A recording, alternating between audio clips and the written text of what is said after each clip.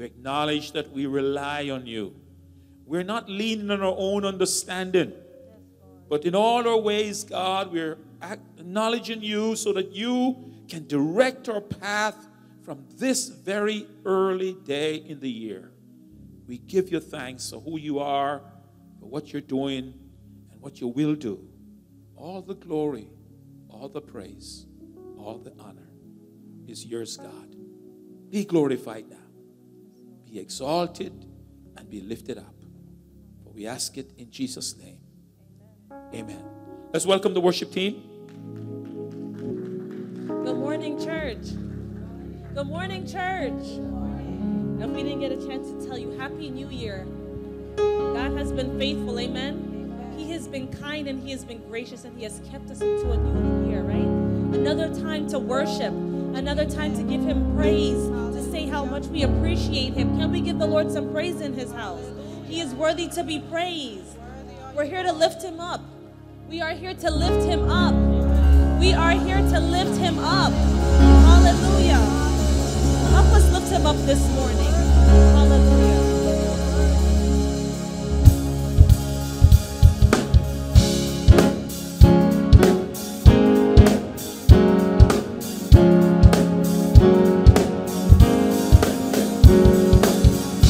Lord, I lift your name on high. Lord, I love to sing your praises. I'm so glad you're in my life. I'm so glad you came to save us. Lord, I lift your name on high. Lord, I love to sing your praises. I'm so glad you're in my life. I'm so glad you came to save us. You came from heaven to earth to show the way, from the earth to the cross. My debt you paid, from the cross to the grave, from the grave to the sky. Lord, I lift your name on high. Lord, I lift your name on high. Lord, I love to sing your praises. I'm so glad you're in my life. I'm so glad you came to save us. Lord, I lift your name. Lord, I lift your name on high. Love to sing your praises. Lord, I love to sing your praises. I'm so glad you're in my life. I'm so glad you came to save us. You came from heaven to earth to show the way, from the earth to the cross. My debt you paid, from the cross to the grave, from the grave to the sky. Lord, I lift your name on high. Lord, I lift your name on high. Lord, I love to sing your praises. I'm so glad you're in my life. I'm so glad you came to save us. Lord, I lift your name on high. Lord, I love to sing your praises. I'm so glad you're in my life. I'm so glad you came to save us. You came from heaven to earth to show the way, from the earth to the cross. My debt you paid, from the cross to the grave, from the grave to the sky. Lord, I lift your name on high. You came from heaven to earth to show the way, from the earth to the cross. My debt you paid, from the cross to the grave, from the grave to the sky. Lord, I lift your name on high. Lord, I lift your name on high. Lord, I lift your name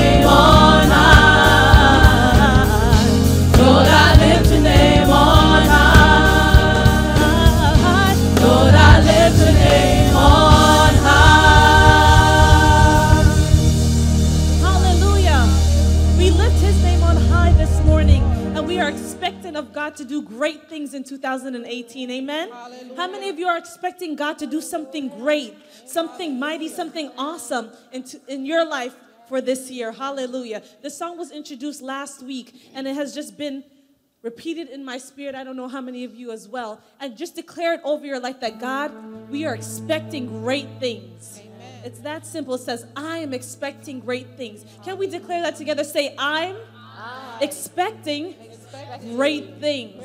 Let's do that one more time. Say, I'm expecting great things. Let it not just be words today, but may that be our prayer today, and really believe it when we're singing it. Hallelujah.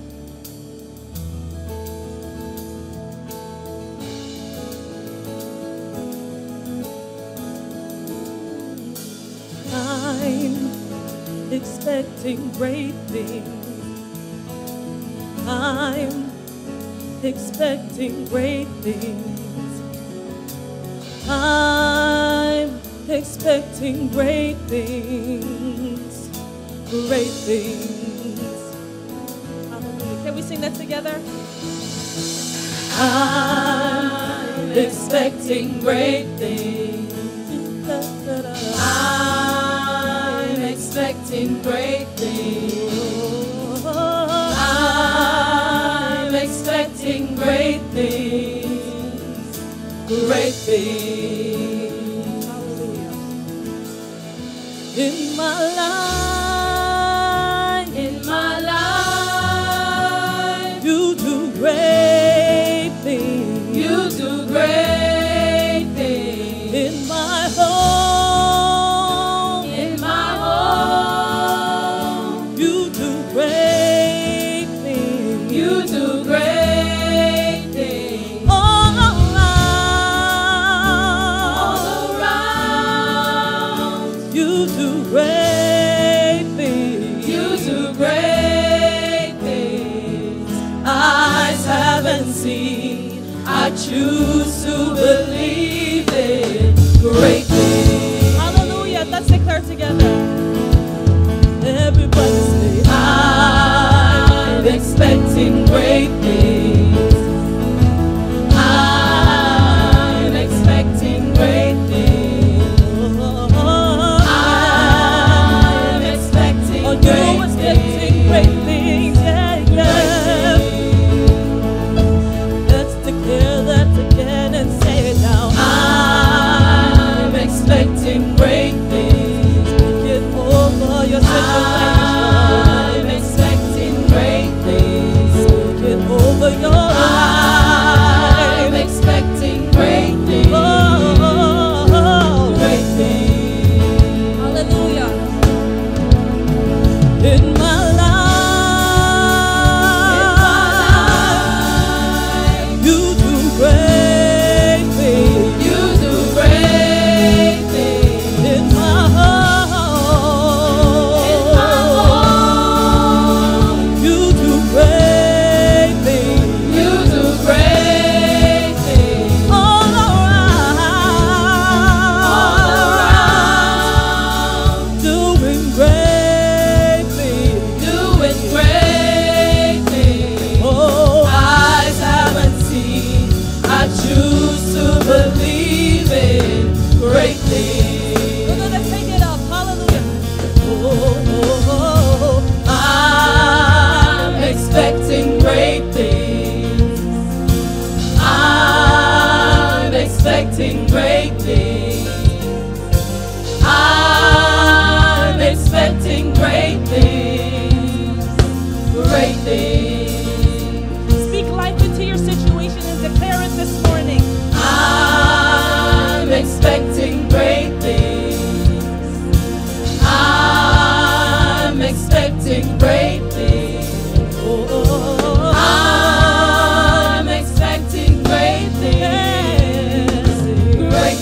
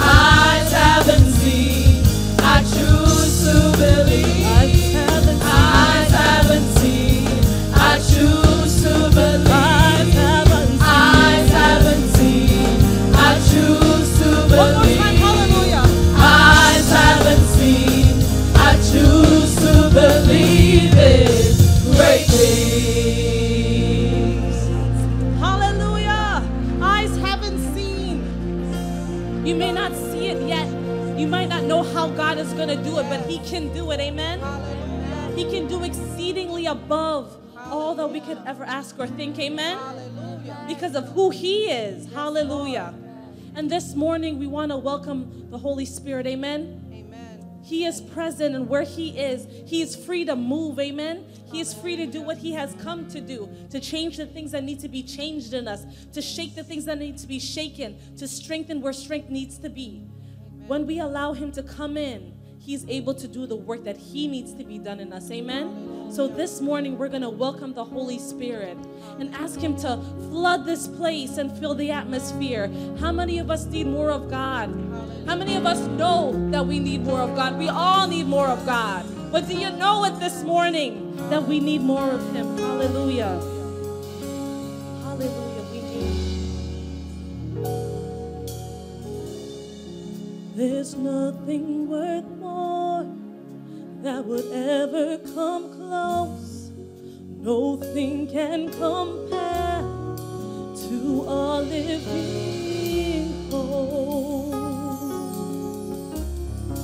Your presence, Lord.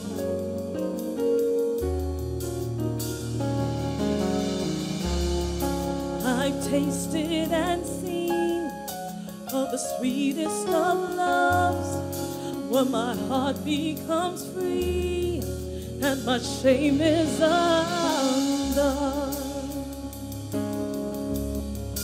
Your presence, Lord. Hallelujah. There's nothing worth more. There's nothing worth more that will ever come close. Nothing can compare to our living hope. Your presence, Lord. I have tasted and seen. I've tasted and seen of the sweetest of love, where my heart becomes free and my shame is undone. Your presence, Lord. Holy Spirit, Holy Spirit, you are welcome here. Come flood this place and fill the atmosphere. Your glory, God, is what our hearts long for, to be overcome by your presence, Lord. Holy Spirit, you are welcome here. Come flood this place and fill the atmosphere. Your glory, God, is what our hearts long for, to be overcome by your presence, Lord.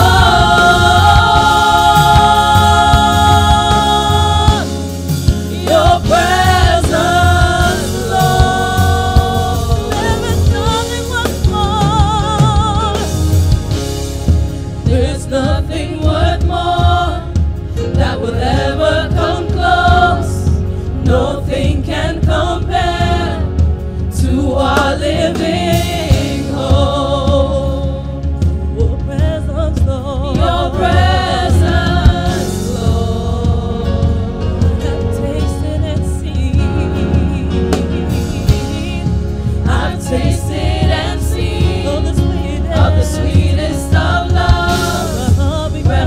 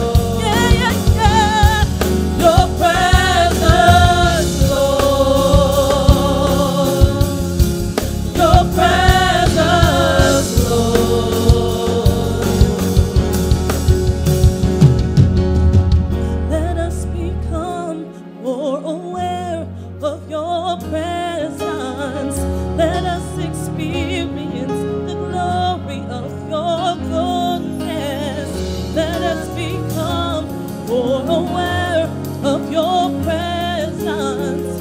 Let us experience the glory of your goodness. Let us become more aware of your presence.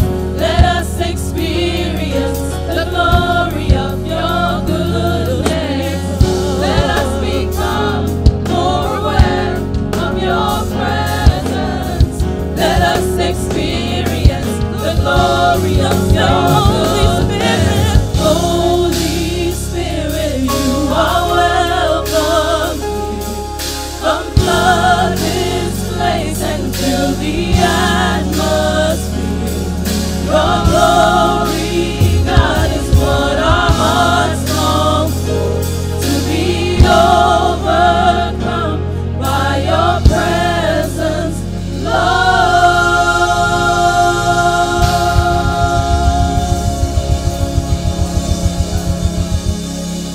Let us become more aware of his presence. Let us experience the glory of his goodness. Yes, Lord. There is goodness in his glory. Hallelujah. There is goodness in his glory. Hallelujah. And in his glory there is strength. Amen. Yes, Lord. For those of us who need strength, he reaches it out to us. He meets us at our point of need. So don't be afraid to reach out to him this morning. Hallelujah. You are my strength,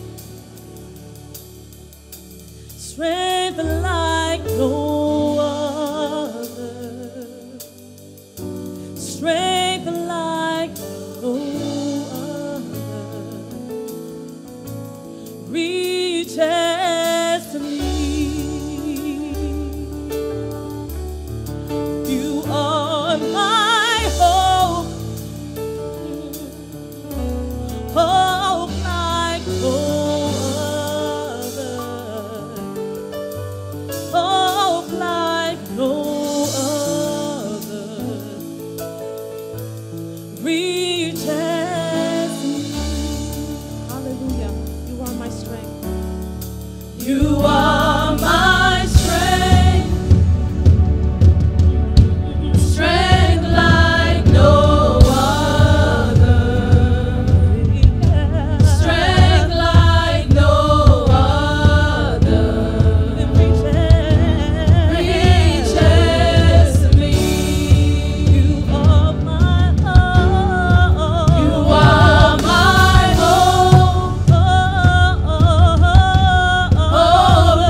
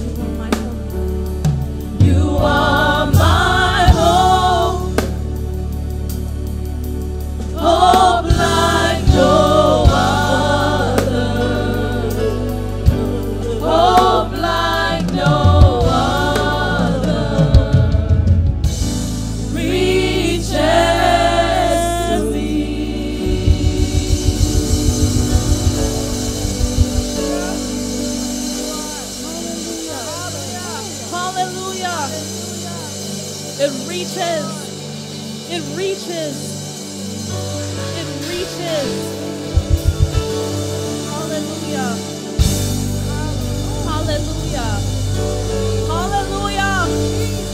Hallelujah to the Lamb. Hallelujah to the King of Kings. Hallelujah to the Lord of Lords. Hallelujah to the conquering Lion of Judah. Hallelujah to our Lord and Savior. Hallelujah to our comfort and strength.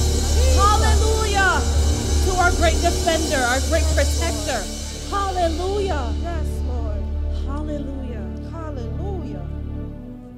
And we sing hallelujah because of what was accomplished at Calvary. Amen. So when the cares of this world overflood us and we get distracted, we can say, Lord, lead me back to Calvary. May my eyes always remain fixed on the cross. Hallelujah. King of my life, I crown thee now. Thine shall the glory be. Lest I forget thy own crown brow. Lead me to Calvary. Lest I forget, lest I forget Gethsemane, lest I forget thine agony, lest I forget thine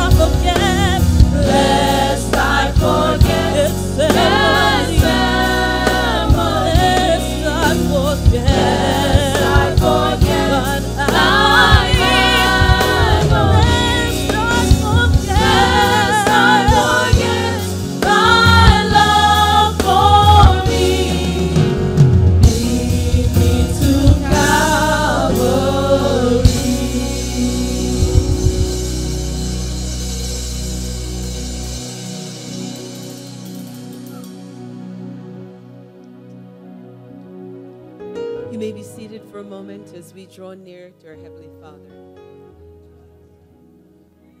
And as his songwriter says, lest I forget Gethsemane, lest I forget his love for me, lead us back to Calvary. And it's a time to pause as we draw near to the Father, because sometimes we weigh his love for us based on our actions, but he loved us before we ever loved him, and we can never outlove him. He loves us in spite of who we are. So as we come this morning, he bids us come boldly to the throne of grace, where we can get help and obtain mercy in our time of need. Would you join in prayer, please? And if you have a need, to voice it to the Father, because he cares. He cares much more deeply than you could ever understand. And those who are watching us by the World Wide Web, we invite you to join us in prayer at this time. Our Heavenly Father, we thank you for the love of God, your love which is so immense. It's so deep, it's so wide. We cannot escape it. We thank you that because of your love, you are willing to give and to do for us. We give you thanks today for this immeasurable love that you demonstrated when you sent Jesus Christ to die on Calvary for our sins. We thank you that we're the recipients of your marvelous grace, your infinite grace. We thank you so much, Father. And as we come today, we confess our sins. We confess that we're unworthy. We confess that we have not lived up to your standard of holiness. We ask your cleansing, for your washing, even as we prepare our hearts to the Holy Communion today. And, oh Lord, we join in prayer for those who are mourning loss of loved ones. We remember Sister Jenkins' family. We remember Jennifer Taylor's family. We pray for the comfort and the peace of God. You said when one mourns, we should mourn with them. And so we join in prayer, asking for your strength, your grace, your enablement as these families go through their loss. Father, we pray for those who are sick. Remember Sister Stone that's struggling this morning. Remember Brother Archer, Sister Carol, Sister Rampasad, so many others, God, who are ailing.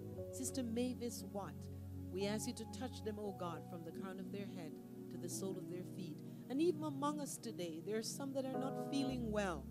We pray, Father, you not only touch us spiritually, but you touch physically. May you heal every sickness, because by your stripes we have been made whole. So we want to walk in that healing, oh God, and we pray for faith to trust you and to receive what you have done on Calvary for us. Lord, we pray for those who lack because they have no job or they're not paid enough. We pray that you'd provide for your people. You are Jehovah Jireh, the Lord who provides.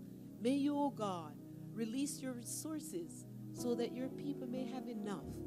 Father, let none be so poor that they'll steal, or have too much that they'll become prideful. But as your word says, we pray, give us enough that we'll have for families and be able to help others. Father God, we thank you today. We ask you to remember our nation, those who lead us, God, in every area of our government. We ask you to touch their hearts today. You command us to pray for those in authority and for men everywhere. We lift them up to you, the president, his cabinet, the senators, the congressmen and women. We ask you, God, to touch their hearts. That, Lord, you would give them a yearning to seek after you, to seek righteousness, to seek godliness and your wisdom, that they may make righteous decisions for the nation. We pray for the healing of the nation. We pray that you would draw the families back to you and you would bring revival in the nation. Begin with us, O Lord, that we may be, Lord, messengers of yours to take your good news to our neighbors and to those in our circle of influence. God, we ask you today to meet every need. We pray for peace in our nation.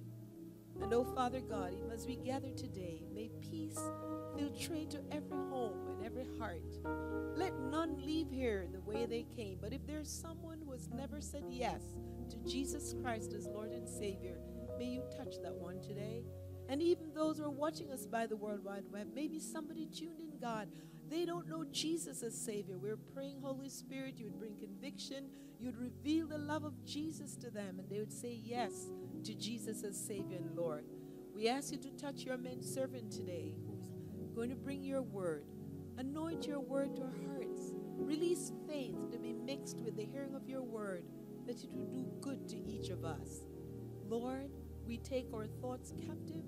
We bind every spirit of distraction. We put away the idols that will distract us, the phones and the different gadgets that will steal our attention even as we come to worship. We, Lord God, focus on you. We open our hearts to receive of you. And we pray your blessing on everyone that's here today. We give you thanks in Jesus' name. And everyone agrees and we say, amen. Amen. God bless you.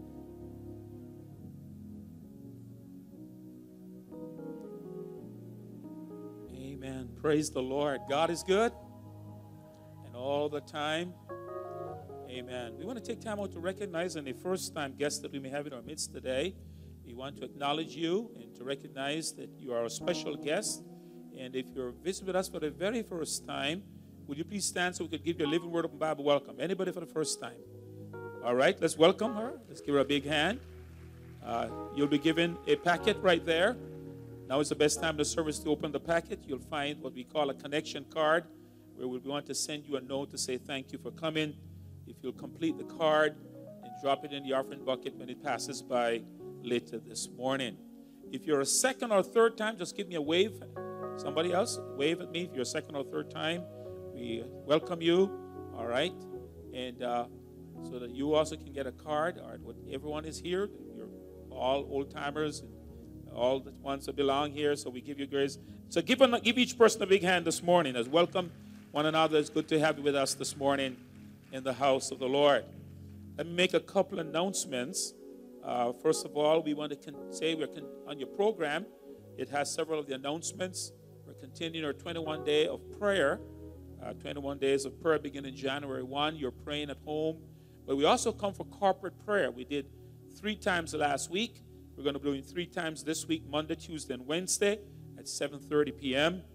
And, of course, our 10 days of fasting, our Daniel fast continues. And you can join if you haven't joined yet. You can join and be a part of the Daniel fast that began in January 3rd. And then, of course, a solemn assembly. If you've never been to one of our solemn assembly, it's a continuous service from 9 a.m. to 3 p.m. What an awesome service that is. That is always a once-a-year thing. That's one people always call to find out when is solemn assembly from out of town. They want to be here for that service. It's a great time to be in the presence of the Lord when a day we set aside and really focus on Him. And so encourage you to remember that day as well. We do have 2 funeral announcements that we have to make. Sister Jennifer Taylor, her dad has his homegoing service this Saturday at 9 a.m. right here is the viewing, and then the service starts at 10 a.m. this Saturday, Sister Taylor's dad.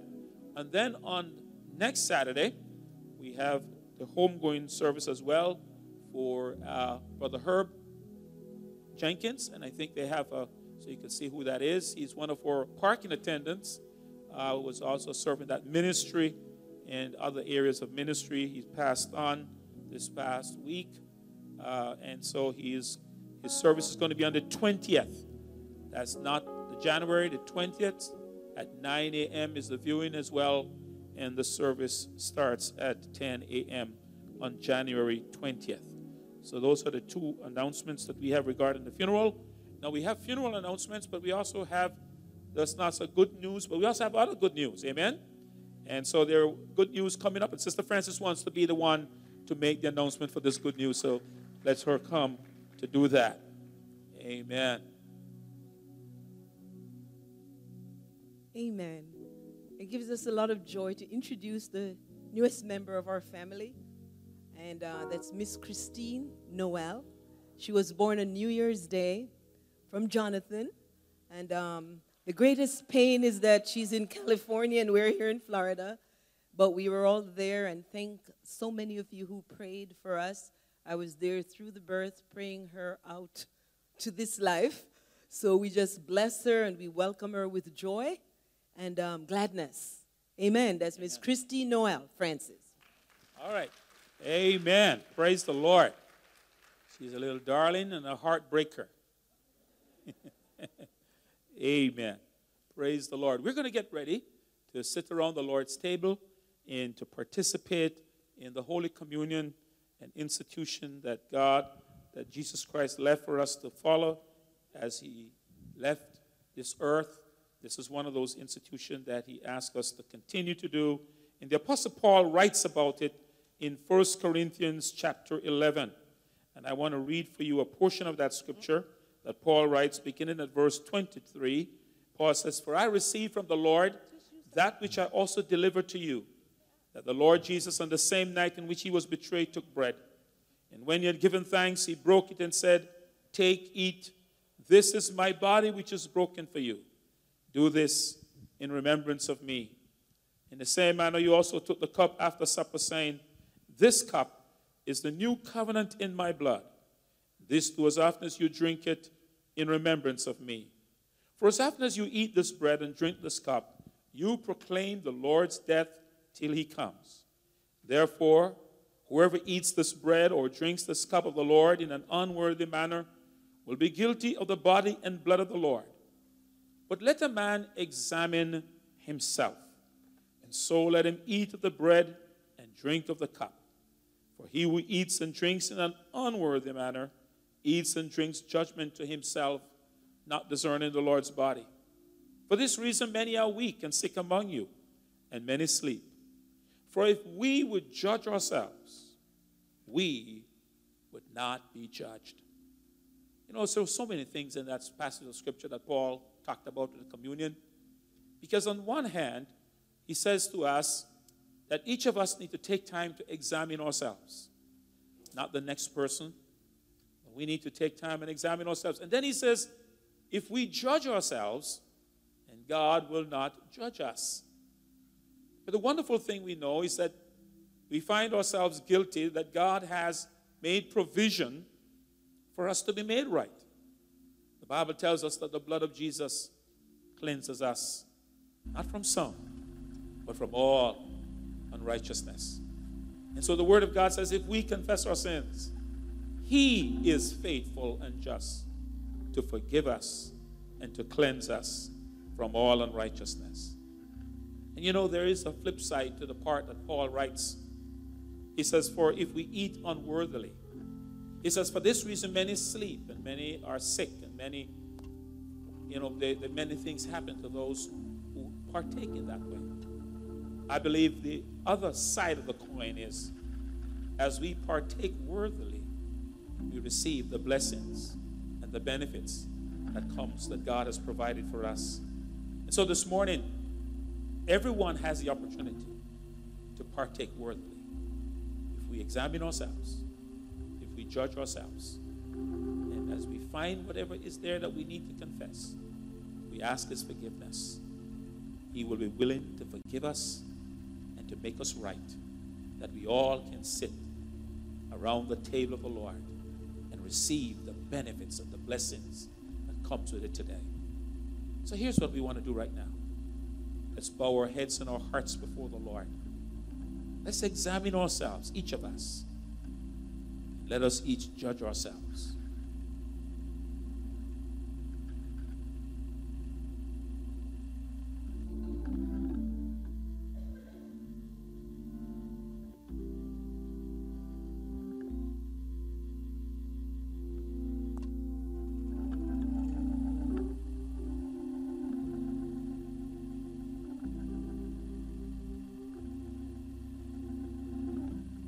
Father, we've walked in obedience to your word. And as we have examined ourselves, we find ourselves guilty. We're thankful that you've made provision for us to be made right with you. So this morning we ask you to forgive us for the things that we have done, the thoughts that we've had that have not been pleasing, the words that we have spoken, the attitudes that we've had. We ask your forgiveness, oh God. We ask your cleansing. And your word reminds us that your blood cleanses us from every sin. We judge ourselves today so that you won't have to judge us. And we thank you that, God, that we can partake of the benefits and blessings that come with sitting at the table. Because by your stripes, we are healed. We are made whole. We are restored fully in every way. So we thank you, God, for hearing us, for answering us, for ministering to us. I'm going to ask Deacon Philander to ask God's blessing on the emblems.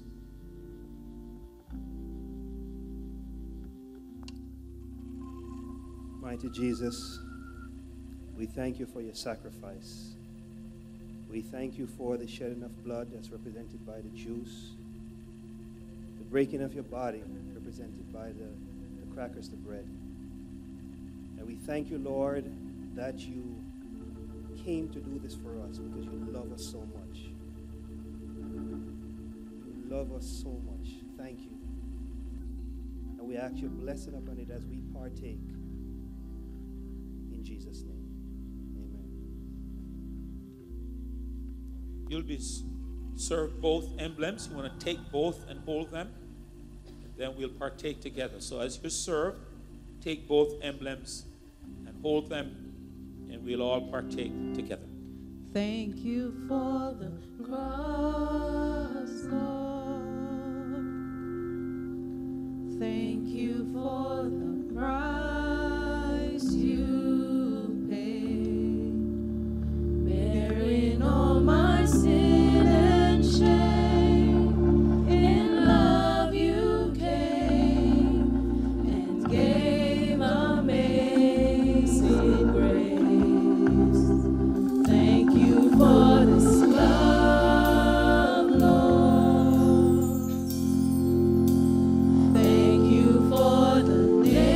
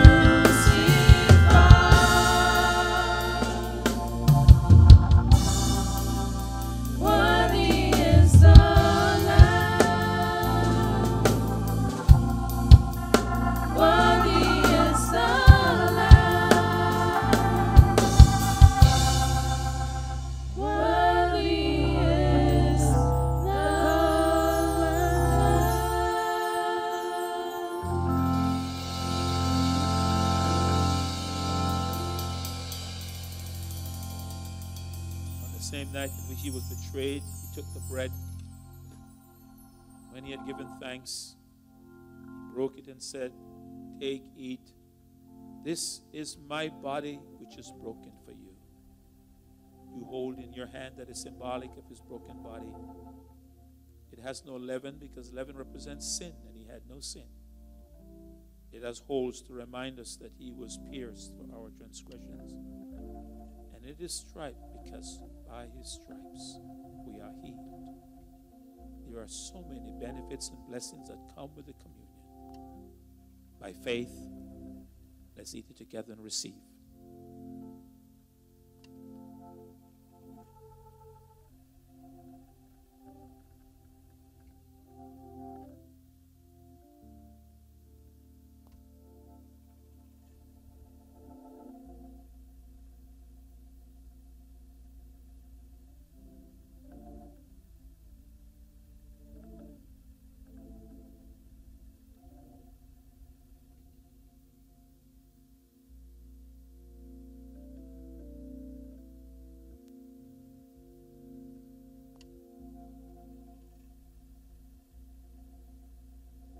In the same manner, he also took the cup after supper, saying, "This cup represents the new covenant in my blood."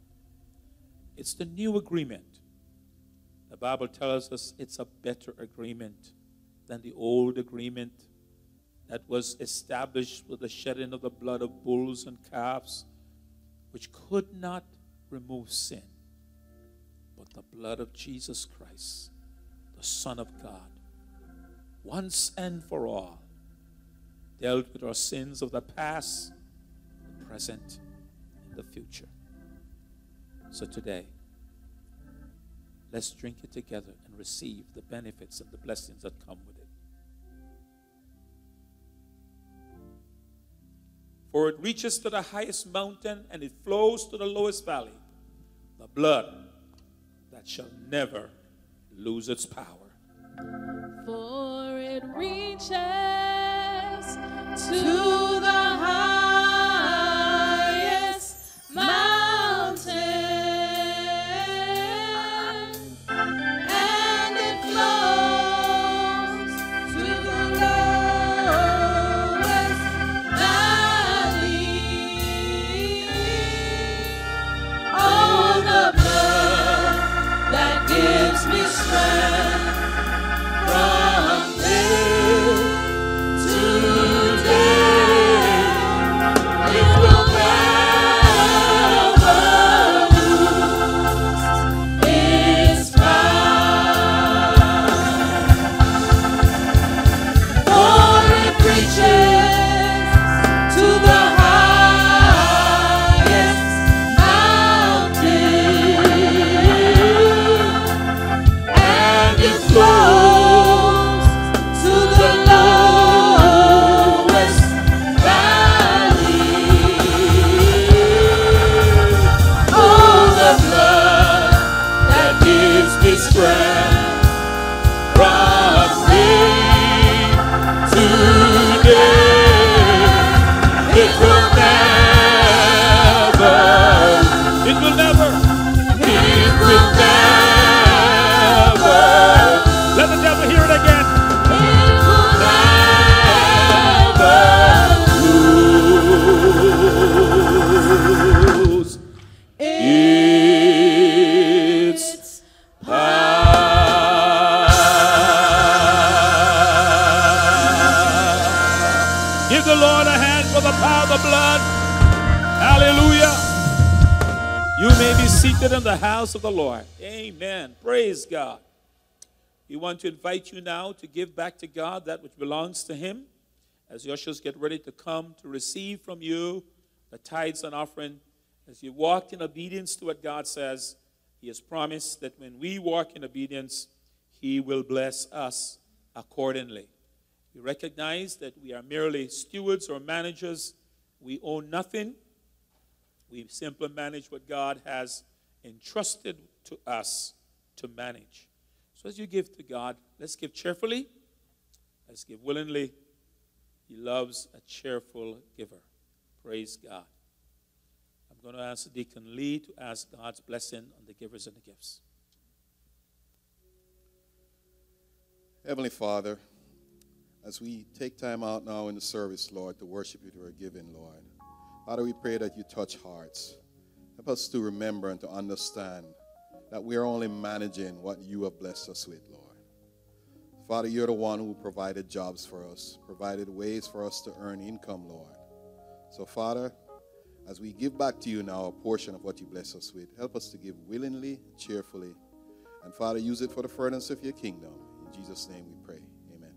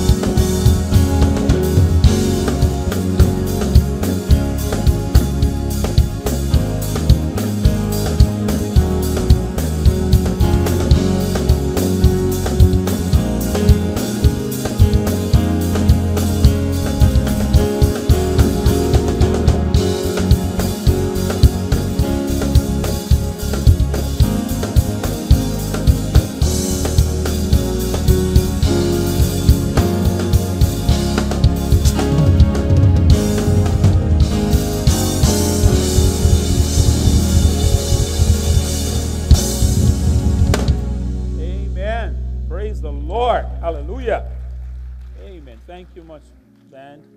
Turn to the person right and left. You tell them you're in the right place at the right time. You are in the right place, and you are here at the right time.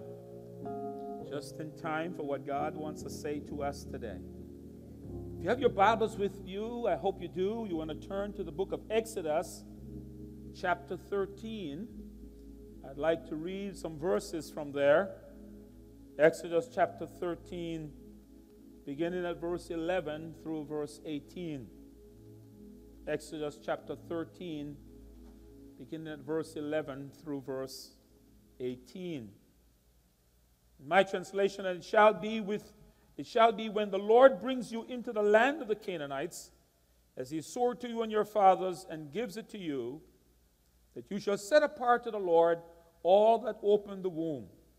That is, every firstborn that comes from an animal which you have, the male shall be the Lord's. But every firstborn of a donkey you shall redeem with a lamb, and if you will not redeem it, then you shall break its neck. And all the firstborn of man among your sons you shall redeem. So it shall be when your sons ask you in time to come, saying, what is this? That you shall say to him, by strength of hand the Lord brought us out of Egypt, out of the house of bondage.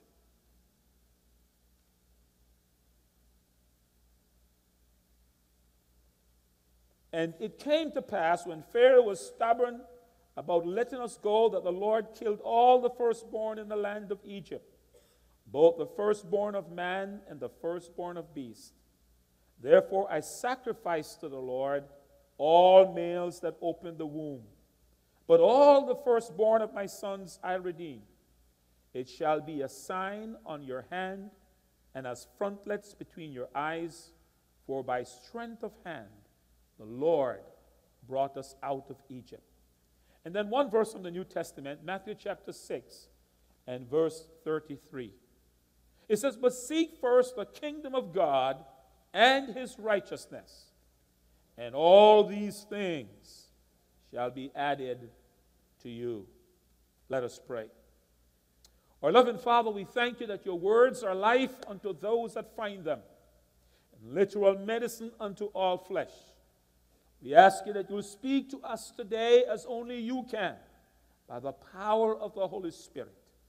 Holy Spirit, I'm totally dependent on you, relying on you and trusting in you, needing your help, needing you to speak through me, needing you to touch hearts, to change lives, to impact us on this very first Sunday of 2018. We commend ourselves to you now, Father. We ask that you would do in us and through us what is best for us, what you can do for us as only you can. And we will not fail to give you the glory, to give you the praise, and to give you the honor. For we ask it in that name that is above every other name, in the precious, holy, matchless name of Jesus Christ. And all God's people say, amen. In a recent survey taken in America, asking individuals what is their prognosis for 2018, there were varied responses. 18% said they don't believe that 2018 is going to be a good year. 20-something% believe that 18% will be a better year. 28% thought that they're not sure what's going to happen. And so what we find is that in the survey, less than 50% of Americans actually has a positive belief that 2018 is going to be a better year than 2017. But I believe this morning, if I ask the question, would you want to make your life better in 2018? I believe every hand would go up. Is that true? Yes. And it may seem like to do so, it would simply mean getting more of what you want. Probably such as a better paying job for somebody. Maybe having a loving spouse and children. For somebody, it's a better health. For somebody else, it's more money. I need to buy a home or a bigger home, or I need to buy a new car or something else. However, I want to let you know this morning that enjoying the best life possible isn't about what you get. Rather, it's about what directs your life. That's because, my friends, whatever force has first place in your life will drive your decisions and shape your future. Let me say that again because it's important. Whatever force has first place in your life will drive your decisions and shape your future. Did you notice there's so many things clamoring for attention and devotion? We got our jobs coming on one side, our kids, our spouses, our hobbies, the regular demands of life every day. And you and I have to be very careful not to let them become more important or more of a priority than our relationship with God. I want to say this morning that you and I need to come to realize and accept the fact that no one or nothing has a greater impact on your life than God, the creator of the universe. Whether your person serves God or not does not change the fact that God has an impact on that person's life. They may not acknowledge him, and they may serve him. But no matter which way you go, you cannot ignore God. You cannot live your life without recognizing that somehow God has an impact on your life in one way or another. The sooner you do, the better it is for you. The Bible tells us about the 10 commandments. It says, the first one, it says, you shall have no other gods before me. And in Deuteronomy 5, it says, you must not make yourself an idol of any kind, or an image of anything in the heavens, or on the earth, or in the sea. You must not bow down to them or worship them. For I, the Lord your God, he says, I am a jealous God who will not tolerate your affection for any other gods. We're going to see over and over again this morning as we talk about this, that God wants to be first and only first. He does not believe in second place. He does not believe in any other place but first place. Isaiah 44 reminds us, it says, "Thus says the Lord, the King of Israel, and his Redeemer, the Lord of hosts, I am the first." That's what God says. "And I am also the last, the Alpha and the Omega." He says, "Besides me, there is no God." Yet how many things that occupy our time or money and thoughts and attention have actually taken the place that God is supposed to be in? No matter what your obstacles you face, no matter what you go through, one thing should always remain your number one priority, and that is God. If you and I maintain our faith in God and strive to put Him first in everything, then everything else will fall into the place. You know, we are right the first Sunday of 2018, and I bring a message to you this morning because it's a new year. It's an opportunity to turn the page on your life. It's an opportunity to forget the failures of 2017. It's an opportunity to forget the past mistakes of 2017. It's an opportunity to forget the regrets of 2017 and to make a fresh start. I love fresh starts. I love that God gives us an opportunity to make a fresh start. And so at the beginning of this new year, you and I have the opportunity to make a fresh start. Now, if you've never initiated that critical relationship with God, wherein He is your Lord and Savior, can I tell you, you need to do that now, and you need to do that as quick as possible. And I need to tell you why, and then to explain to you how. Why is it important for you and I to have that real relationship with God? Well, first of all, He made us. And He made us for Himself. That's what the Bible says. We were created for His pleasure. And when God made us, He made us so that we could spend eternity with Him. That was the whole idea. God wanted us to spend eternity with Him. He made us so we could fellowship with Him and live with Him and spend eternity with Him. But then our forefathers sinned. They disobeyed God, and that bring an entrance of sin. And now we have a holy God and a perfect God and an unholy people. And guess what? They can't get together, just like oil and water. Have you ever tried to shake oil and water together in a bottle? No matter what you do, you could shake it and shake it and shake it and shake it and shake it. As soon as you stop shaking it, guess what? The oil separates from the water.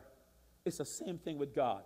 The holy God cannot live with an unholy people. We need to be holy like God. And so God had to deal with our sin problem. And this is where Jesus Christ came in. So God sent His Son, Jesus Christ, the Bible says, to pay the price for our sins. Because the Bible tells us the wages of sin is death. There's a consequence of sin. It's not a light consequence. It is death. And so if sin is going to be dealt with, and if God is going to be fair as He ought to be, then death has to be the result for sin. We sin. But guess what? He had someone to take our place. Imagine Jesus Christ died on the cross for us and paid the price of my sin and your sins so that you and I can get free because someone paid the penalty for us. But there's something that you and I have to do. It can't be that He just died and that's it. It must be that we must also individually recognize that what Jesus Christ did on the cross was for me personally. I can't do it for you. You can't do it for me. It must each of us individually, we have to do it for ourselves. In the couples class this morning, we were talking about this with marriage, and somebody asked a question, and I had to remind them that when we go before God, we'll never go before God as a couple. We're always going to go before God individually. That's why you can't afford to let your spouse cause you to miss out on God. As wonderful as your spouse is, you still have to remember, in the final analysis, you will never stand before God as a couple or a family. It's going to be one and one. So your relationship with God becomes paramount. Did you realize your relationship with God supersedes your marriage? Your relationship with God supersedes your children. Your relationship with God supersedes your wonderful grandchildren. Oh, yes. Your relationship with God is first. And so it is that we need to recognize that. So that's the reason why. So you and I have to do something. We have to accept him. And John says, but as many as receive him, receive who? Jesus Christ. As many as receive him, to them he gave the right to become children of God. To as many that has believed on his name. So that here is the opportunity to restore and to be reconciled to God, so that once again we can spend eternity with him. That what he began and what he intended in the beginning will continue until all eternity. That's the purpose. And so, my friend, this morning, I want you to know that if you haven't done so, you need to do so today. And I'm going to give you an opportunity to do so. But I want you to know that no matter what your situation has been up to this point, this is the time for you to get a new release of God's presence and provision in all that you want to accomplish in 2018. A new release of his presence, provision, and protection for your household, for your family, for your marriage, for your career, for your mind and your well-being. How do you do that? By setting first things first in all that you do. I want to ask you this morning, are you ready to live the high calling of God? The life that God meant for you to live. Are you ready to live an abundant life? The ultimate life with purpose and provision, blessings and fullness of his presence. It doesn't matter where you are today or what your situation is. The God that I serve has an amazing life for you, and nothing is impossible with God. One of the most powerful principles we see in the Word of God over and over and over again is that God is first. It is the foundation of the scripture that I read earlier. Matthew 6:33. But seek ye first the kingdom of God and his righteousness. What does it mean? What does it mean by seeking first the kingdom of God? It means the rule of God over our lives. We must seek first the rule of God over our lives. He is first in all that we do. The Bible tells us, do not lean on your own understanding, but in all your ways acknowledge him, and he shall what? Direct your path. God says first things must be first. You know, this is a great example is this baseball that I learned just recently. I didn't know much about baseball all these so many years I've been in America. And then finally I was able to go to Wrigley's Field, which is the baseball field in Chicago. And actually see the world champions play. And so I became a Cubs fan, if you want to know.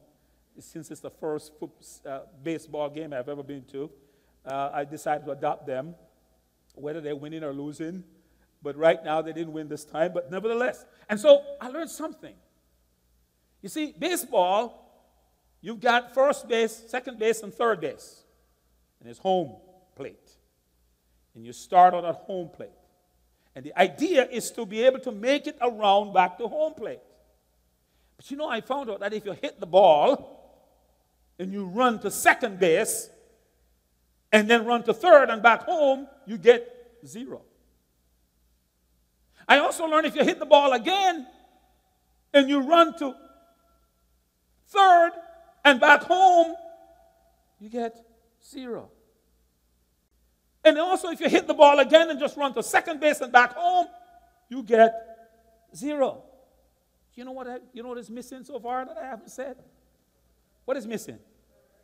First base. Guess what? You can't get any point until you go where first? First base. In order for you to score, you have to go first base, and then you can go the other bases. But you can't go to the other bases first and score. To score, you must start at first base. And that's just like God. If we are going to score with him, we have to put him first. He can't be second. He can't be third. He can't be anything else. He must be what? Say it with me. God must be. That's right. He must be first. It is prioritizing his presence in our life. It is the order and the accurate arrangements of things. The principle of God first provides the foundation and the structure for God's blessing in your life and my life. To be aligned with what God has for us, we must start the year off as instructed by obeying God's holy principle. And that is, He must be first. You heard the passage that I read this morning. It talked about that He must bring the first, that the first thing that opened the womb belonged to Him. It says, and whatever first fruit they must bring to Him. It's always the first, and we're going to look into that some more in this morning. So the question comes to us this morning then, if God wants to be first, the question is, how can we learn from the Bible, how did He teach the people in the Scriptures to make Him first? What did they do so that God would be satisfied that He was first? Because that's important. Now, let me explain to you something in order for you to understand what happened. It was a matter that they had to give Him the first fruits. That's how He wanted them to demonstrate that He was first. They had to bring Him the first fruits. Now let's digress a little bit to understand something. This was an agricultural society. They planted their crops, and that's how they lived, by selling the crops and by eating what they could and planting again for the next season. And whatever they harvested, they had fruit trees, and whatever it is, it was always agriculture. They didn't have factories to go to like we have today. They didn't work into office buildings like we do today.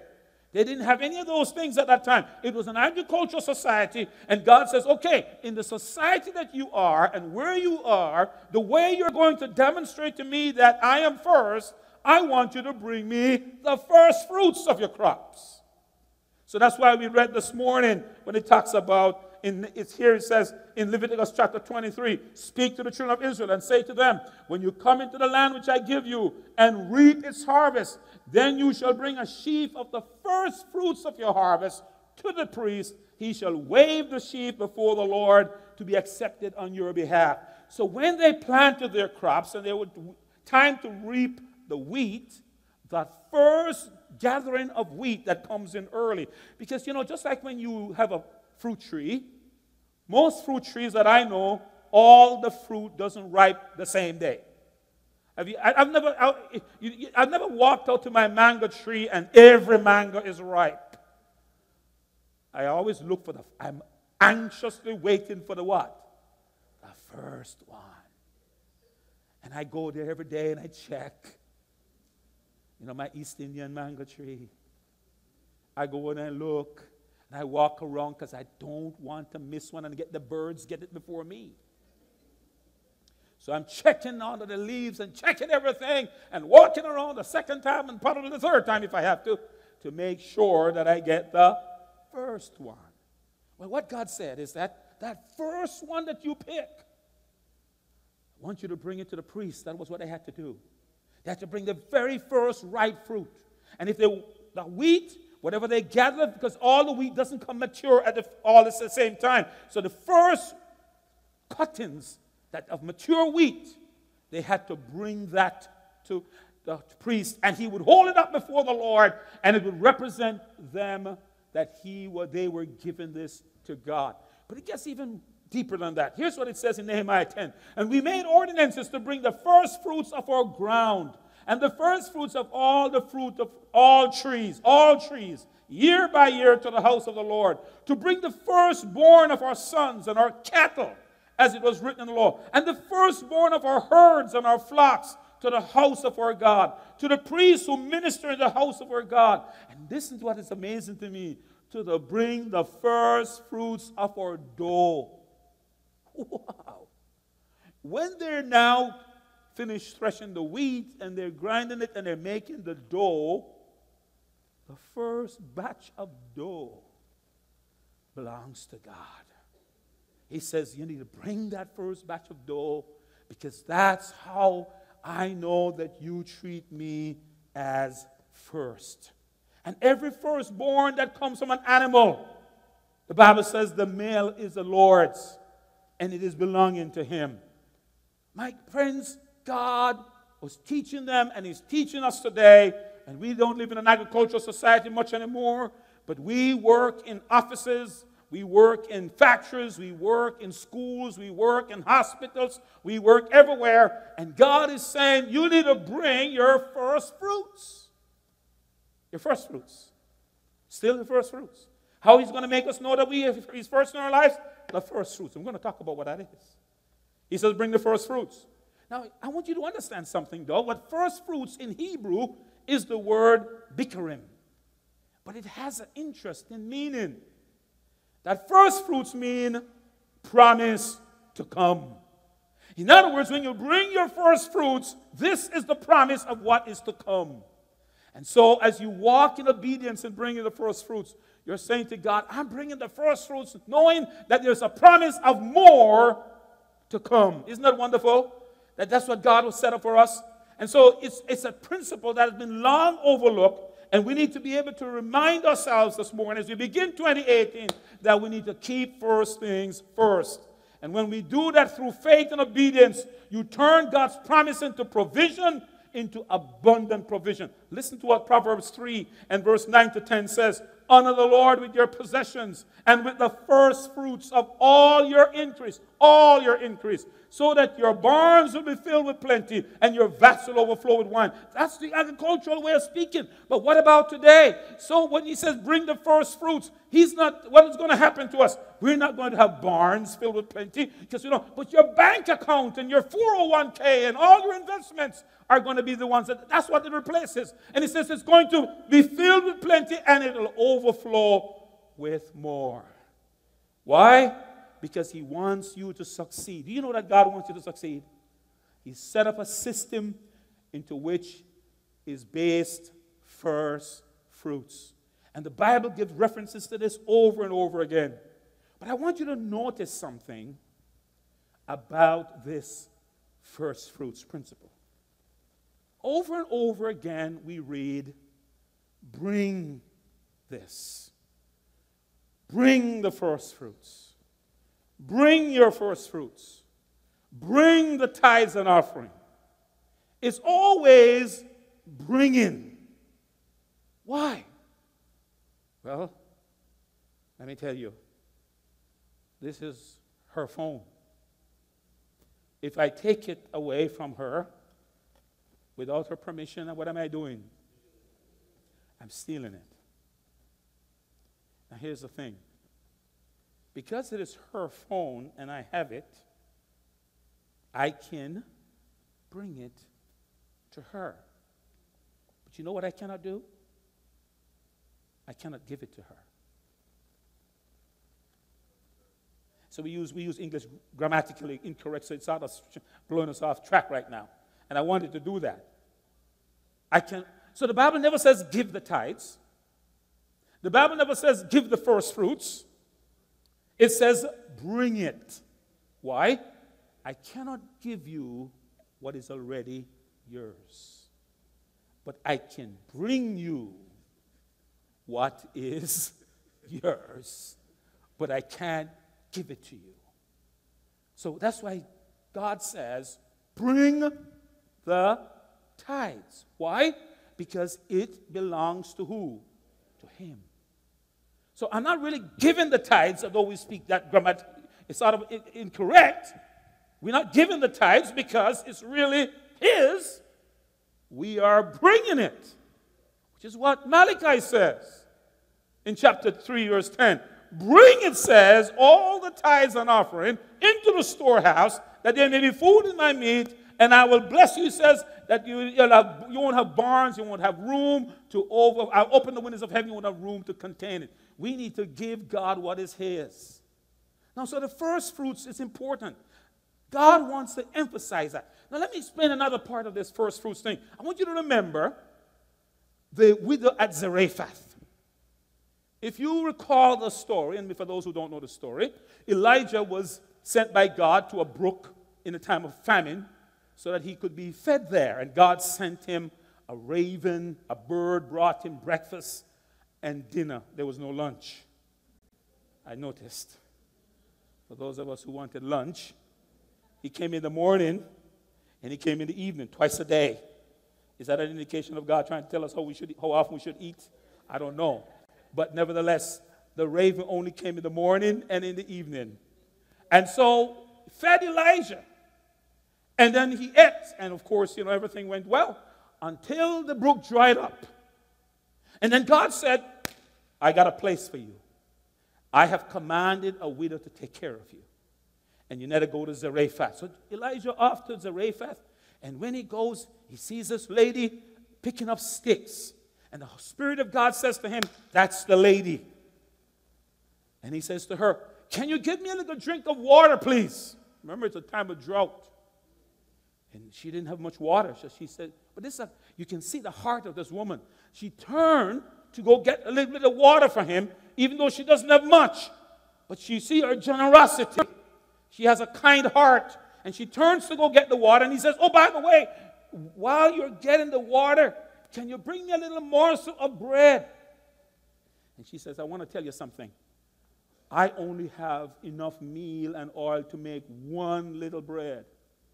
And I was just about to go and make that bread, and me and my son are going to eat it, and then we're going to die, because we know once I make it, there's nothing left. I can't make anything. And Elijah says to her the unthinkable.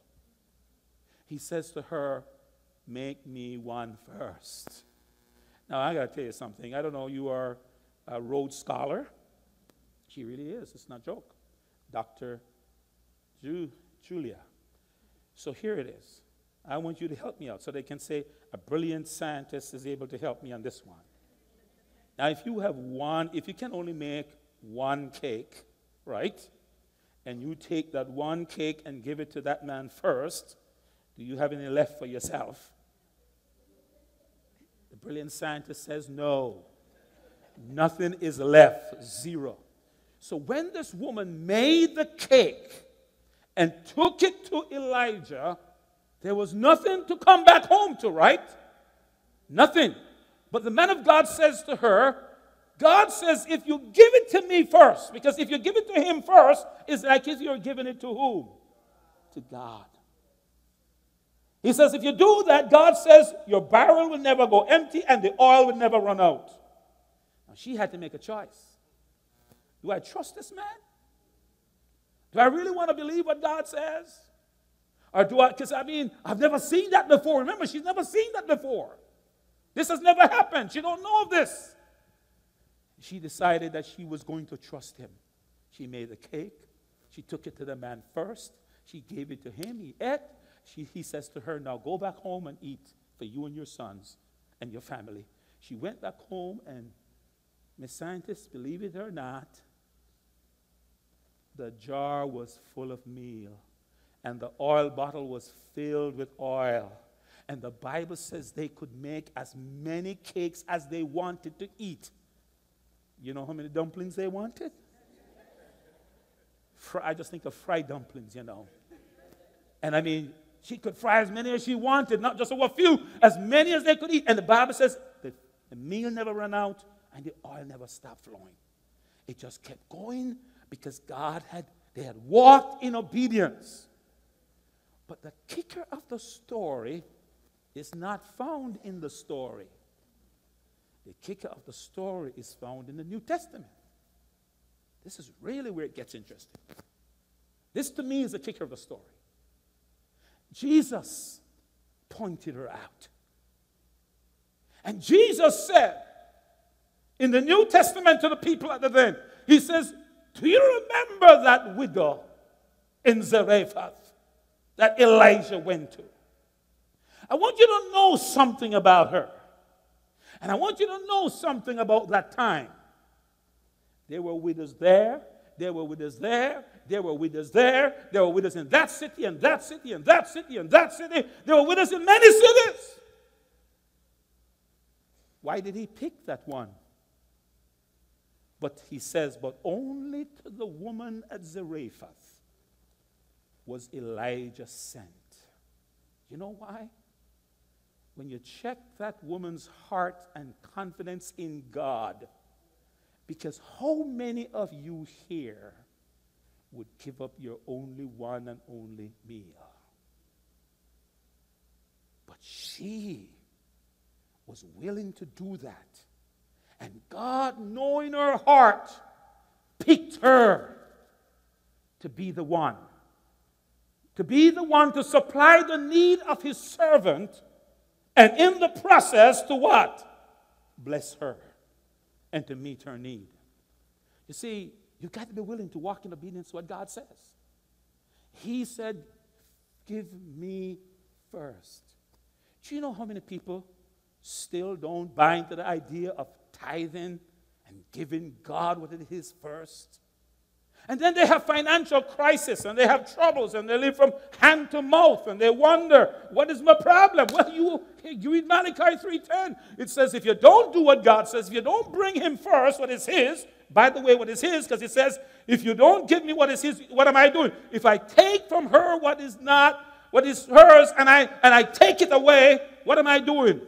I'm stealing, I'm robbing her. And God says, you have robbed me. And the people says, wait a minute. What do you mean by rob you, God? He says, when have we seen you to rob you? He says, well, in your tithes and your offerings, you haven't brought me what is mine. I can't rob you of something that belongs to me. Hello? I can rob her if I take what is hers. But if I go and pick up my phone, I can't rob myself. But he says, you have robbed me because we're taking what belongs to him. And so many are not like the woman at Zarephath. They're not willing to take the risk and to trust God and to believe God because they say, if I give that 10%, Pastor, I don't know if I can manage to live on the 90. Well, that's God's business. That's what he says. He says, prove me now herewith. And some people says, I don't know about proving him. Oh, do you love the Lord? Oh, yes, Pastor, I love the Lord. Do you trust God? Oh, yes, I trust God. That's when they're sick. That's when they need God to supply. But my God shall supply all my needs according to his riches in glory through Christ Jesus. Hallelujah.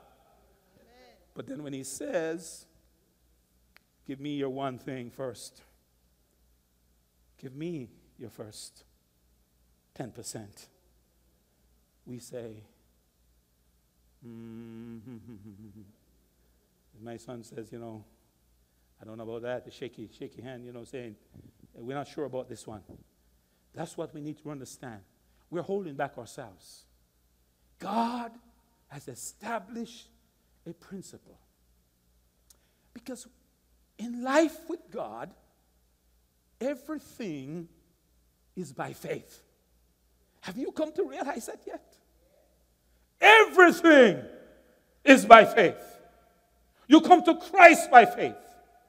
The just shall live by faith. You receive from God by faith. Everything is by faith. There's no other way but faith with God. There's no other way but to believe him, to trust him. And faith does not reason things out. Faith doesn't say, well, 1 + 1 = 2. No, faith says 1 + 2 = 5. Guess what? Doesn't make any sense, does it? But God says that if that's what God says, then that's it. And we got to learn to begin to follow what God says in his word. Because, if we don't, we're in problems. And let me give you one more illustration of what this thing about coming first. You remember the children of Israel? They were in the wilderness for how many years? 40 years. In the desert, right? And they had a lot of things to eat. Is that true? They had all this curry chicken and stewed peas and, dukunu and what's the one in Nigeria? Huh? Jollof rice. And then what's your other favorite thing? Your favorite food with a yam. Fufu? There was fufu to eat. And they had a lot of different things to eat, didn't they? What do you mean by no? What did they have to eat? You mean one thing? For 40 years? Oh, come on. Some of you said, if I have chicken in the morning, chicken at noon, chicken at night, if I have one more piece of chicken, I'm going to clock. Oh, my goodness. And they didn't have chicken just for one day or 1 week. They didn't have manna for 1 month or 1 year. For 40 years, they've been eating the same thing. You think you get tired of it for a while? Yes. So guess what? They now left the desert, and they were coming into the first city, which is Jericho. Woo! They're anticipating. Man, there's going to be food. Now we're going to get the real deal. Ain't going to be no manna anymore. There's going to be a lot of stuff. So they come into Jericho. You know the miracle that God did where the walls fell down. Remember? Around the walls of Jericho, the army went, and they fell down, and they went in. And then they saw all these different kinds of food and garments and clothes and gold and silver and everything. And God says, stop! Don't you touch it. It's the first city that you're going to conquer. And don't you forget that every first is mine. So in as much as they were longing and their taste buds were going and looking forward to eat of what they were going to go into Jericho and enjoy, they had to back off because God says, everything here belongs to me. Well, you know one guy, his name is Achan. He couldn't resist. So he took this beautiful Babylonian garment and he took some gold and silver, and he decided, I'm sure he checked, nobody's looking, nobody's seeing. He goes and he hid it, dig a hole under his tent and bury it. And he's saying, everything is fine, nobody see me, wonderful, wonderful, wonderful. So now comes time for them to go to the war, and the army gets ready, and the army goes out. And of course, Joshua leading the battle charge. And of course, God is with Joshua. And so they go out, and the enemy whip them. And Joshua says, no, something is wrong. You can't lose with God on your side. Something is wrong. He goes before the Lord, and he lays prostrate, and he says, God, what happened? And God said, sin in the camp. He says, what do you mean by sin in the camp? Somebody took listen to the word, the accursed thing. The accursed thing means devoted to God. Somebody took it. So they did lots. They cast the lots, and it fell on Achan. And Joshua says to him, young man, face up. What tell the truth? What happened? He says, the truth is I saw it. And I took it. I did. He says, what did you do with it? I buried it under my tent. And Joshua said, 2 of his 8, go check it out. They checked it out, and they brought it back. Indeed, it was there. And when you take what is God's, it's no joke business. Because I don't know if his wife knew that he did. And I don't know if his children knew that he did. But I'm sure that his donkey didn't know what he did. And his cows didn't know what he did. But God says, take him, his wife, his children, his donkey, his pots, his utensils, his tent, anything that belongs to him. Put him down into the valley, stone him to death, and then burn them. Because they were creating a problem for the whole group. Now here's the problem with that. Is that, we can think, nobody sees me. But we forget that the most important person is watching. It doesn't matter if somebody in the church don't see you. It doesn't matter if the boss doesn't see you. It doesn't matter who sees you. Here is who is important. God. And he misses nothing. And that's the one we need to be afraid of and have the fear of. The fear of God, the reverential awe of who he is. And so, why did God have such a drastic step?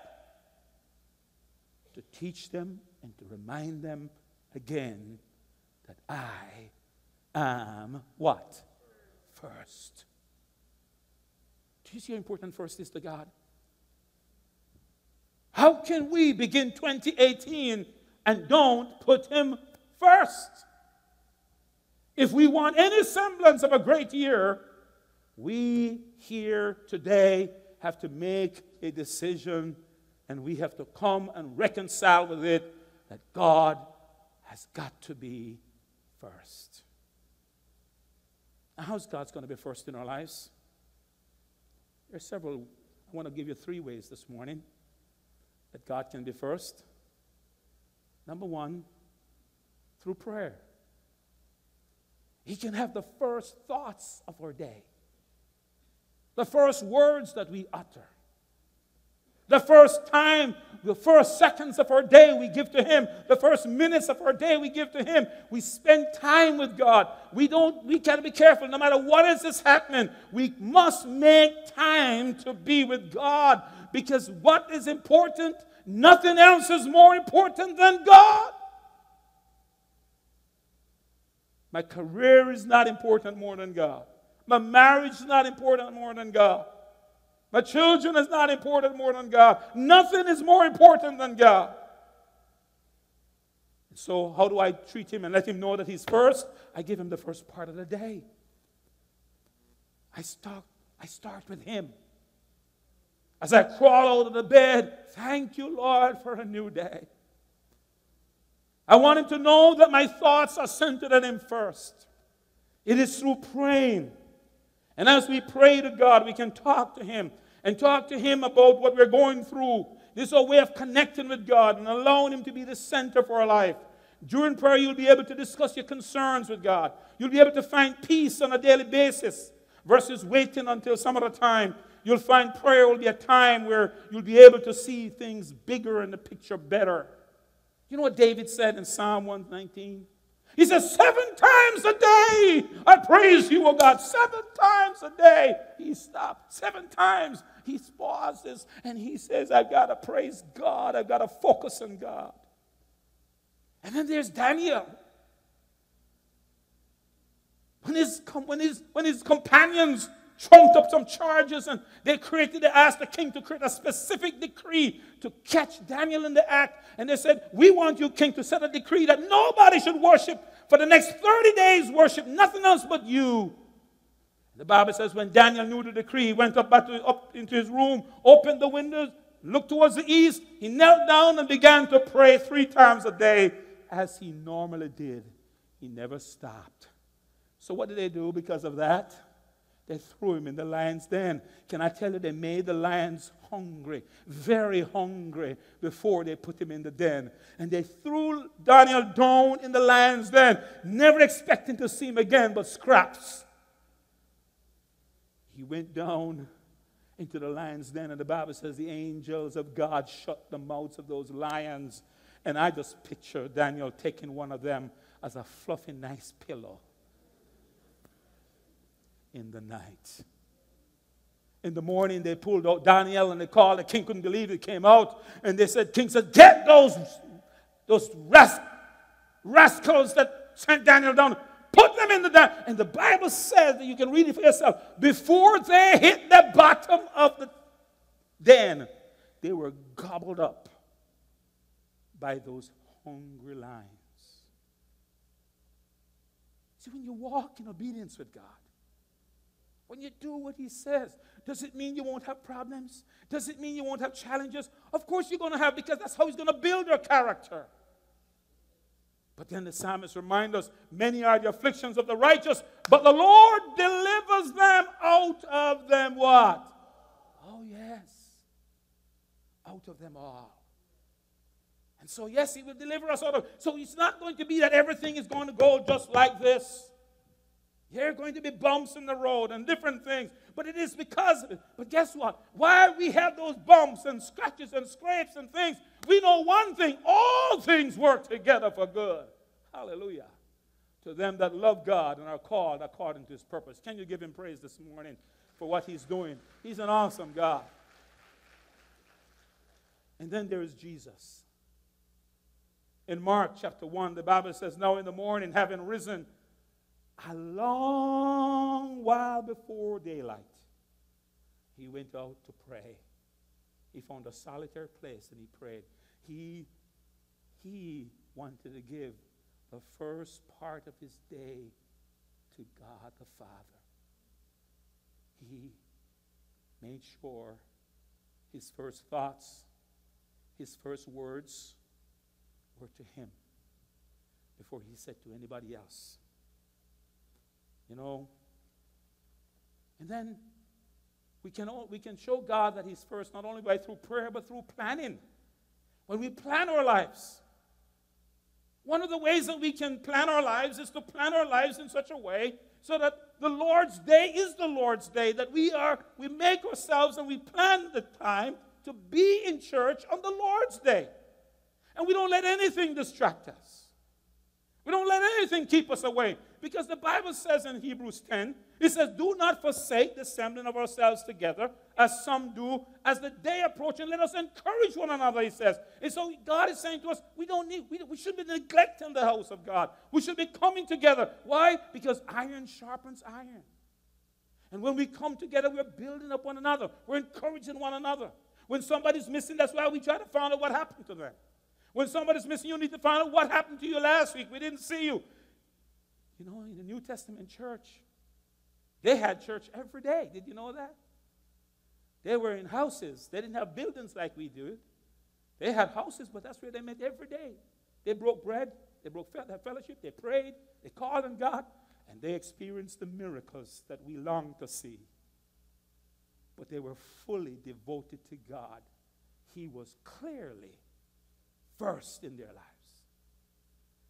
You know, there are stories I could tell you about children in Indonesia, 8-year-olds who put God first.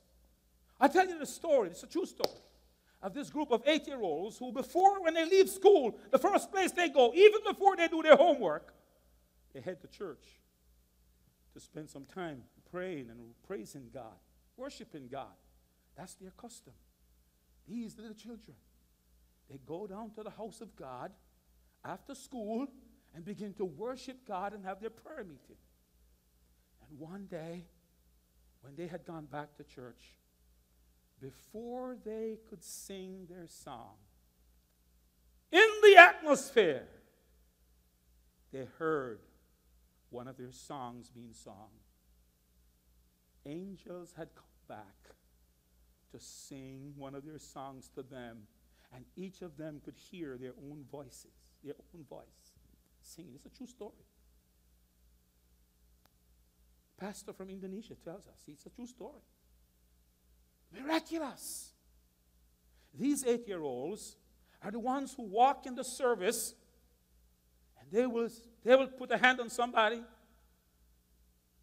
and they will start prophesying over you and tell you what you did this past week. And they will start telling you, you need to give up this. You need to do this. God is saying, and they're talking about things in your life that nobody else knows about, that you can confirm is true. Why is God working with them in that way? Because they made the sacrifice to do what? To put him first. I can't stop to tell you stories after stories of what happens to people who put God first. And so this morning I wanted to bring you this message on this very first Sunday of 2018 so that you can understand that if you want 2018 to go anywhere near what you were thinking and wish it would go, he has to be what? First. So we make God first by prayer. We make God first by planning. And the Bible tells us in Proverbs 22, Proverbs 16, it says, we can make our plans, but the final outcome is God's. Did you know that? We make a lot of plans, but the final outcome is God's. He determines what happens. That's why the Bible says, in all your ways acknowledge him, that he might direct your path. And thirdly, we can show God that he's first, not only through our prayers and giving him the first part of our day, not only by planning our lives in such a way that he is actually first, but also by planting When you give your first fruits offering, you are planting a seed for the remainder of the year. Everything we have is a gift from God. You have an option to keep it or to sow it for an even greater harvest. My friend, I want you to make your goal today to have a deep, intimate relationship with God in 2018.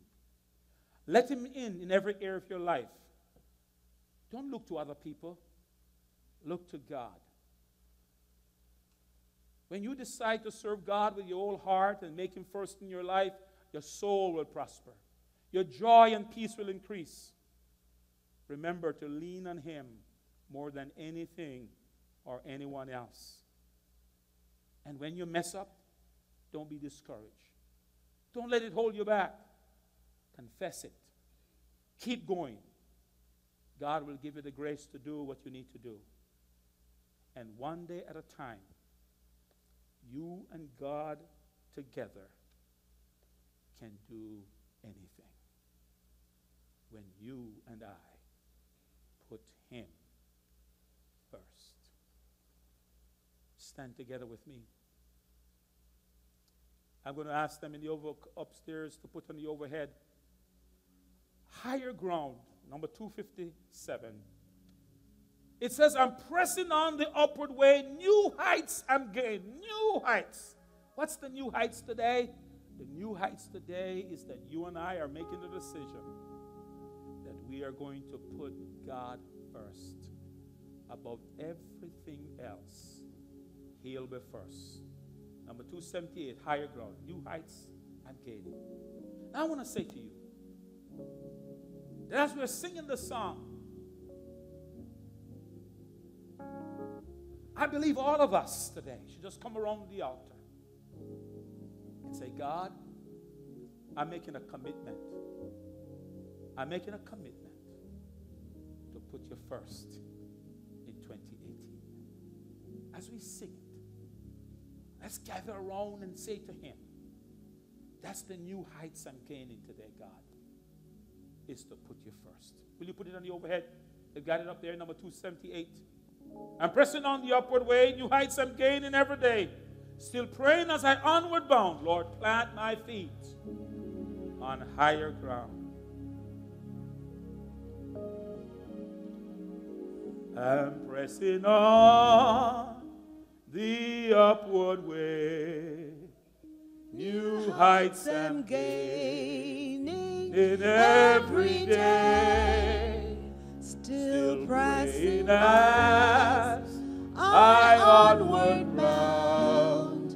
Lord, plant my feet on higher ground. Lord, lift me up and let me stand. Lord, lift me up and let me stand by faith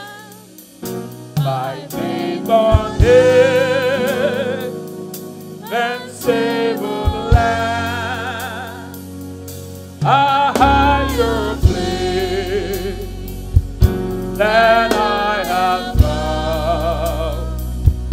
Lord, plant my feet on higher ground. My heart has no desire to stay. My heart has no desire to stay where doubts arise and fears dismay. Though some may dwell, where needs abound, my prayer, my aim is higher ground. Lord, lift me up and let me stand. Lord, lift me up and let me stand. Oh yes, it's my faith on it, then stable land, a higher place, a higher place than I have found. Lord, plant my feet on higher ground. I want to live above the world. I want to live above the world.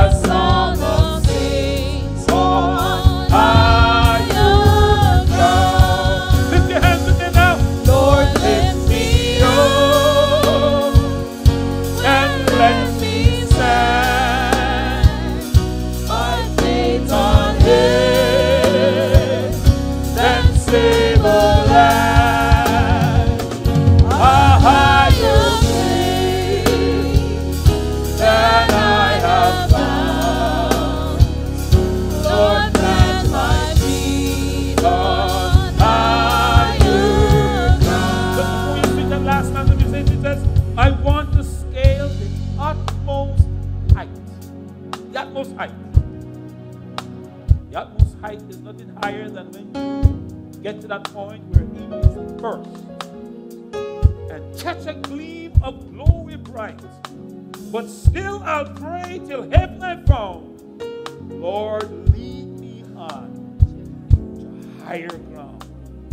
That higher ground this year is where God is first in every area of my life.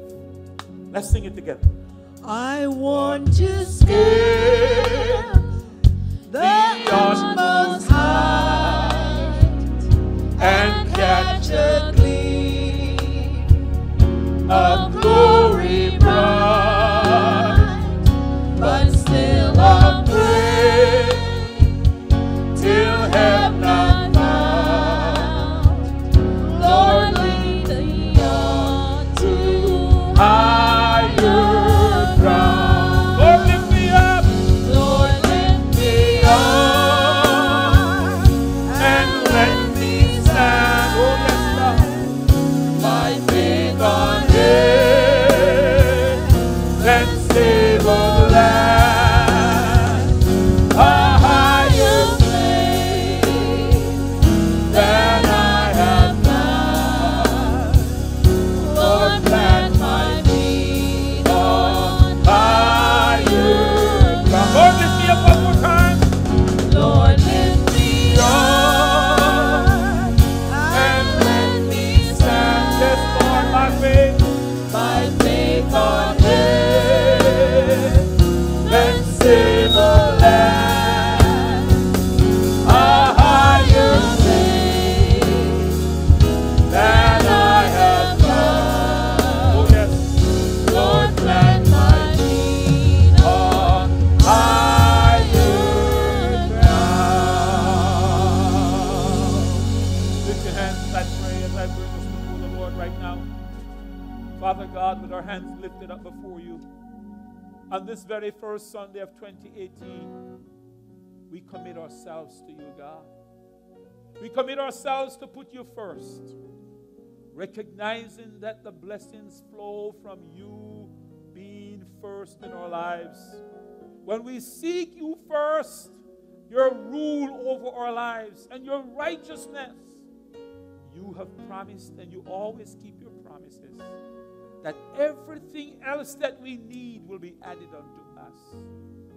Oh God, help us today to be like that woman at Zarephath, that widow that made that decision in spite of what we have, in spite of what we think we don't have. But Lord, she was willing to give up whatever it is. If God says, give it to me first, she was willing to do so. And what rewards did she benefit? What rewards she reaped after that? Because she walked in obedience. Lord, I pray that every single person here and those watching us by the World Wide Web, Lord, would walk in obedience today. Within this very first Sunday, as they dedicate themselves to you and say, Lord, plant my feet on higher ground. And that higher ground, God, is where we put you first. So today, receive us, God. Receive us as we gather around your altar. Receive us in this place today. For all of us that are here, receive us. We recognize that the answer for 2018 is to put you first. By your grace and by your strength, we will make it. We will put you first. Will you say this after me? Dear Lord Jesus, as we stand before you today,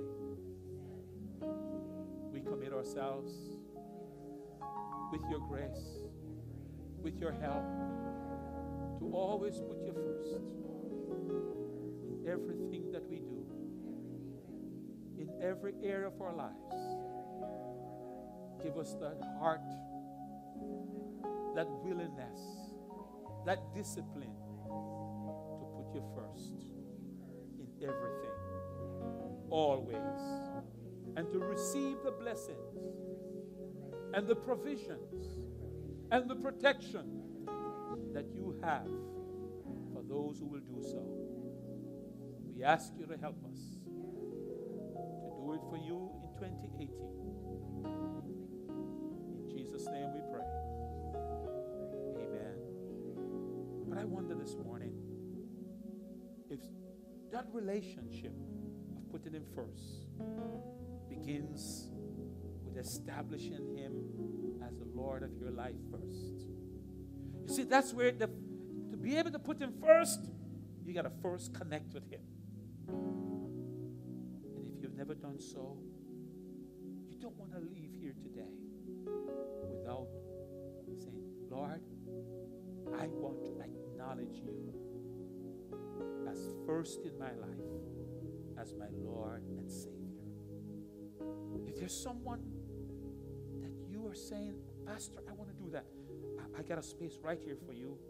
If there are others, just come, just slip over. Wherever you're standing, just make your way right here.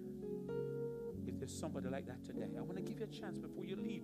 I don't want you to. And if you've been drifting and you know that you said, Lord, I want to recommit myself with that today. I want to pray a special prayer for you as well. I want to make the space available for you to come for me to lay hands on you. Wherever you are, just slip out from where you are and come, and I want to pray for you. This is important. This is critical. This is crucial. It's not about who's watching you. It's about God and you. That's important. There's two here. Is there anybody else that will come before we pray? Precious Father, Holy God, we present them to you, Lord. They're saying, God, you're going to be first. Maybe there are times, God, when we didn't really put you first. Maybe there were times, God, when our actions didn't prove that you were first. But we're making the decision today that you will be first. We're renewing our commitment to live for you as our Lord and Savior. We thank you, God, for what you're doing. And we give you the praise and the glory and the honor. In the name of Jesus. In Jesus' name. Amen. We're going to pronounce the benediction tonight. We do have services first Sunday night. We have a service at 7 p.m. and first and third Sunday nights. We begin the year tonight with 7 p.m. for first Sunday. Raise your hand so I can pronounce the benediction on you as you leave this place. The Lord bless you and keep you. The Lord make His face to shine upon you and be gracious unto you. The Lord lift up the light of His countenance upon you and give you His peace, as together we say, surely goodness and mercy shall follow me all the days of my life. I will dwell in the house of the Lord ever and ever. Amen. It's good to see Sister Green. She was out ill with her leg, but welcome her back. Let's give her a hand. Good to have you back with us. God bless you. Praise God. And Sister Tutu's back from